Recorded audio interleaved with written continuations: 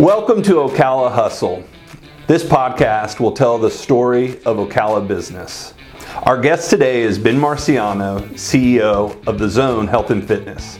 Ben, welcome. Well, thanks for having me, Clay. I really appreciate you joining us. So we want to feature businesses here in the Ocala area and talk a little bit about not necessarily where you are, but kind of what's brought you to where you are. Sure. So I've known you for 10 or 12 years now, and I've seen a little bit of kind of where you were and where you are now and the kind of journey of the zone. But there's a lot I don't know and would love to learn more about. Okay. So talk to me a little bit. I remember when you first took over, it was Brick City Health and Fitness? You got it. Yep. What did you inherit? Well, it was actually another gym, but even before that, it was called Compass Health and Fitness, which you know. Yep. But I took over a facility that had a pretty bad culture and stigma attached to it. Nothing against the person who owned it, did the best he could with the resources he had at the time. But we had about 30 employees at the time, about 1,000 members, and it was there was a lot of opportunity for changes and growth there. Is what I say. So how did you, what was your plan? How did you assess what needed to be done? Yeah. And then how do you attack that? Yeah, so before I bought the gym, I was in the gym quite a bit to see all the opportunities and issues. But we had researched, first of all, I've been in the industry for 20 years. Right. So I had a pretty good playbook from all my experience running other people's businesses for them. A lot of times people want to just jump in, they think they can run a business. I see that a lot today with younger people. But it was all the experience I gained from running other people's businesses that helped me be successful in my business. Sure. But we also traveled. Danielle and I took a road trip and actually traveled and visited other gyms across the country that we thought had good concepts that we wanted to mimic designs. But we knew that it was all going to be about the culture that we created and the systems that we put in place that would determine the success of that facility. Yeah. So what you got was something where there's some cultural issues, and you knew that was core to being successful. Absolutely. So I feel like that was also what you inherited when you went to the Y. Sure. Maybe not to the same extent, maybe there's some differences, but it strikes me that you've gone into multiple situations where there's been cultural issues, and when we went through the facility today, you can tell that it just has a strong culture. Yeah. So how do you do that? How do you go into a weak culture and transform it? Sure. And the Y definitely was a lot better than what I inherited at Zone, but there was a lot of opportunity for change and growth. One thing we look at, a lot of times people look at skill set and things like that. We really focus in on their heart. And the big thing we want to know is, do they care and want to serve people? If they have a passion for that, then they're going to be in the right industry. Right. We do want skill set. And that's a bonus, but the most important thing that can't be missed is that. We also, one of the things that we did, Clay, I'll admit early on, I know you know that you know me, I'm a driver, I'm about results, I'm about numbers. Yeah. And that can get old to employees if they don't see the personal aspect to it. And it happened at Zone. We were super successful early on. Burnt a lot of people out. They felt like there was almost never a win or an opportunity there for them, because it was always what's next. And I had to look at myself and say, I obviously have to change. Do I want to be remembered as a guy that made gyms successful or that helped develop people to be better? Wow. And I wanted to be the guy that helped people to be better. That's when I feel most filled and fulfilled. I bet that was a lesson. You never would have expected that. No. Because you were driven by numbers. Yeah. Your definition of success was the success of the business. You got it. And now you're shifting that. Correct. So what do you think success is now? To me, I really, it's about how many people I can help. And I get my most fulfillment out of developing leaders, developing people to get the most out of themselves. So for me, it's literally, I got two. I wake up every day and ask God how I can serve Him and how I can serve others. If I accomplish those two, I feel good about my day. Yeah. So that's a high bar to set. Yeah. Right. It is. No, but I mean, if you think about it, when you, the fact that, so Nicole's still running the Y, and she was someone that had worked with you while you were there. Mm-hmm. So you had that where you were developing leaders, but maybe your method was a little challenging. Yeah, and I'm sure Nicole would say that today. And I know that. But yeah, I pushed them hard. Yeah. Listen, I always cared about people, but I made it too much about the results. Right. And today it's just different. The thing that we did to determine, that really brought the light to this, Clay, was we hired a consultant, Hal Meyer, to come in, and he did the 5 dysfunctions of a team with my team. And we read the book, and he came in, and the first thing he asked, do you trust the organization? And they each went around the room, and I could see that they didn't. And it all started with me. They didn't trust me. And that really broke my heart. Yeah. And I think most change happens when you're hurt and you realize that's not who you want to be. So it all started from that. And it can be hard not to be defensive about that. It was so hard. Yeah. That's not me. Right, it's right, you. Right. So how did you approach that and kind of check yourself?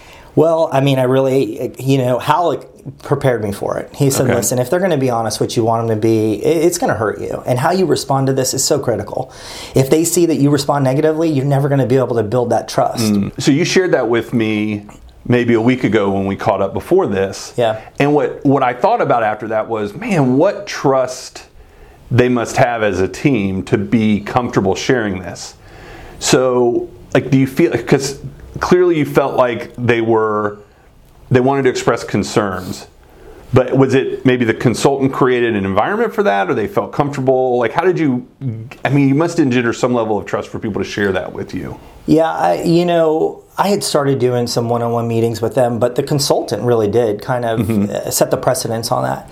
And the one thing that he asked me to do is open up with identifying where my faults were and what I thought, and apologizing for what I have felt that I have created. Sure. And by doing that, I think it opened the forum for them to be able to approach me and start being honest about some of the things they saw. So identifying your faults. Yeah. Was that an exercise of just, okay, I get it, I know what my faults are, or did you really have to search to understand what you thought? I've heard it enough to know. My wife tells me all the time. I got friends in my life that tell me that. You could have called. Yeah, I would exactly. have been happy. I think one of the things that I've learned is that if one person says to me, hey, you're not great at communicating, I can dismiss that as no, I know what I'm doing, I'm fine.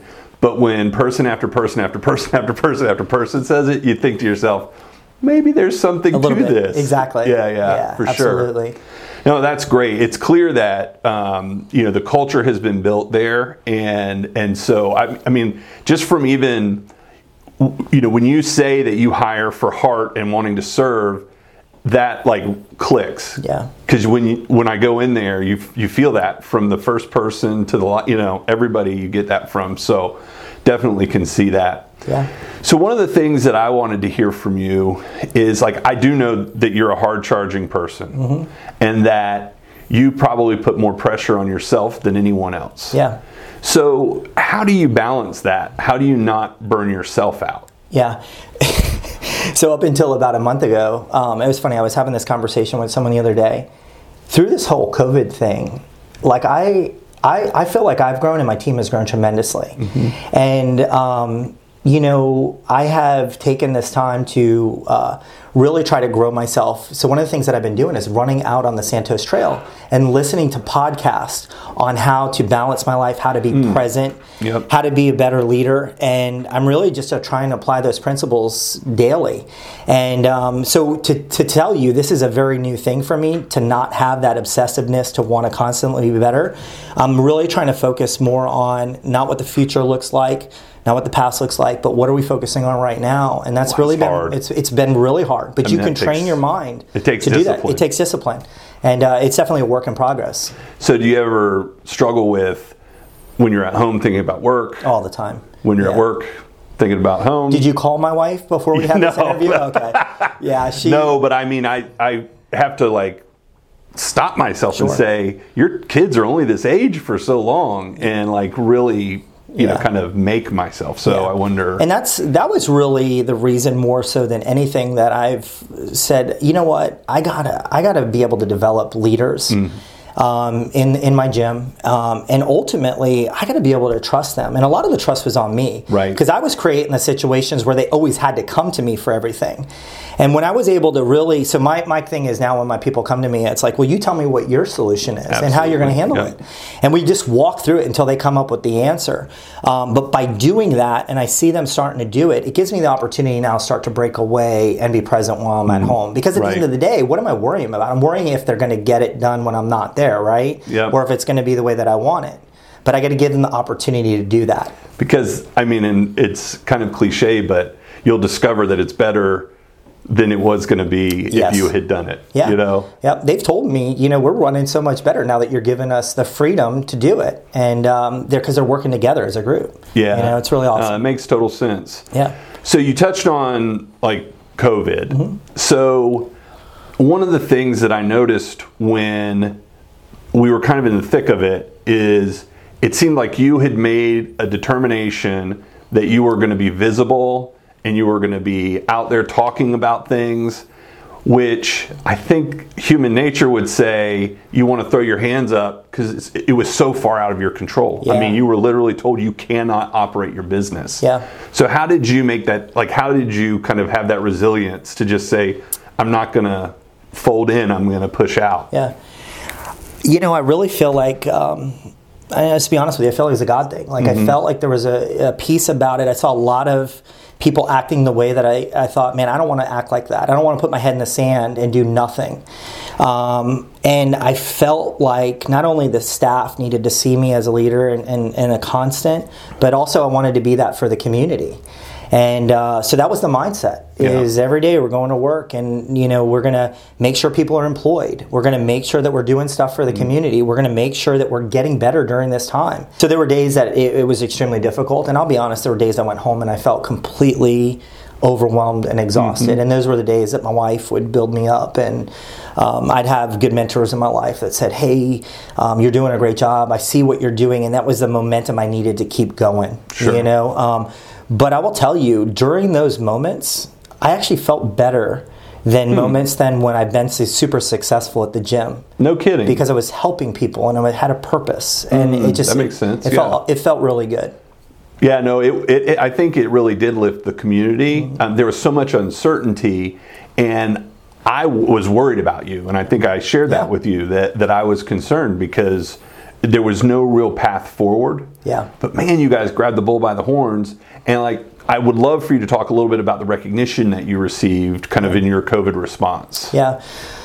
First of all, our community is amazing. So many people reached out to me and said, we want to support you. Our county commissioners, our local government, you guys, my friends. I had friends say, listen, I just want to sign up and support you, you being one, which just meant the world to me. The staff, watching them all come together and be in a family, that to me, I felt like we bonded and grew so much closer going through that tough time together. And just hearing their appreciation for all that we were doing drove us to want to do more. And then, in fact, we were receiving, people were following us on Facebook all across the country and asking us, oh, really? How are you coming up with these procedures? Do you mind if we use them? We were getting media attention every day from the news and the newspaper. I bet you never expected that. I didn't. I really didn't. But and I asked them, I said, why are you wanting to do it? And they said, we want to recognize you for all the good that you're doing in the community. And I just thought it was great. It's so cool how you kind of went about doing this stuff almost just that's what you felt you needed to do. Yep. And then on the back end, the reward was there. It's there. That's really incredible. Yep. So what do you think will be the lasting impact of COVID and the pandemic on the fitness industry? Personally, it depends on who you speak to. I've heard a lot of doom and gloom. I'm really optimistic about it. The gyms that did a great job in how they took care of their members, how they took care of their employees, and how they prepared coming out of this will do well. Facilities that did not do that will struggle. But overall, the industry, I think now is more important than ever. Because when you look at COVID, Some of the people that are struggling the most are the ones with other complications, like diabetes, other chronic illnesses that are preventable through exercise and nutrition, right? So I think there's more of an awareness for that. In fact, when we opened, we had our best sales week in 2 years. People funneled through the doors. So I think people are aware of that. As far as how we do business, it's going to change. We have to make sure that our protocols are different, how we sanitize and how we keep people safe. We were doing a pretty good job on that, but we've heightened it to a completely new level. But I think that's good. You know, I don't think there's anything wrong with that. Some of the cool things that came out of it for us, we started a virtual program that we always said we wanted to do. We just never had the time for it. So we started this virtual program. We gave it free all across. Anyone who wanted it got it. And now we have it as a $10 a month membership, and we have all these people joining from all over for this program. So that's something that's really cool that came out of this for us. I think that's true. And for us, that's the same. Like we adopted technologies that we've been talking about. And it just kind of fast forwarded that. So that's really cool that happened with you. I think there's a community aspect of going to the gym that you can't replace with a bike or, you know, whatever, the thing that you hang your clothes on after a few months. I think we have a couple of those at the house. And I think that's the biggest thing, that people are looking forward to coming back and have that socialization. And we were talking one day, the staff, and we said, you know, I don't agree with the social distancing phrase.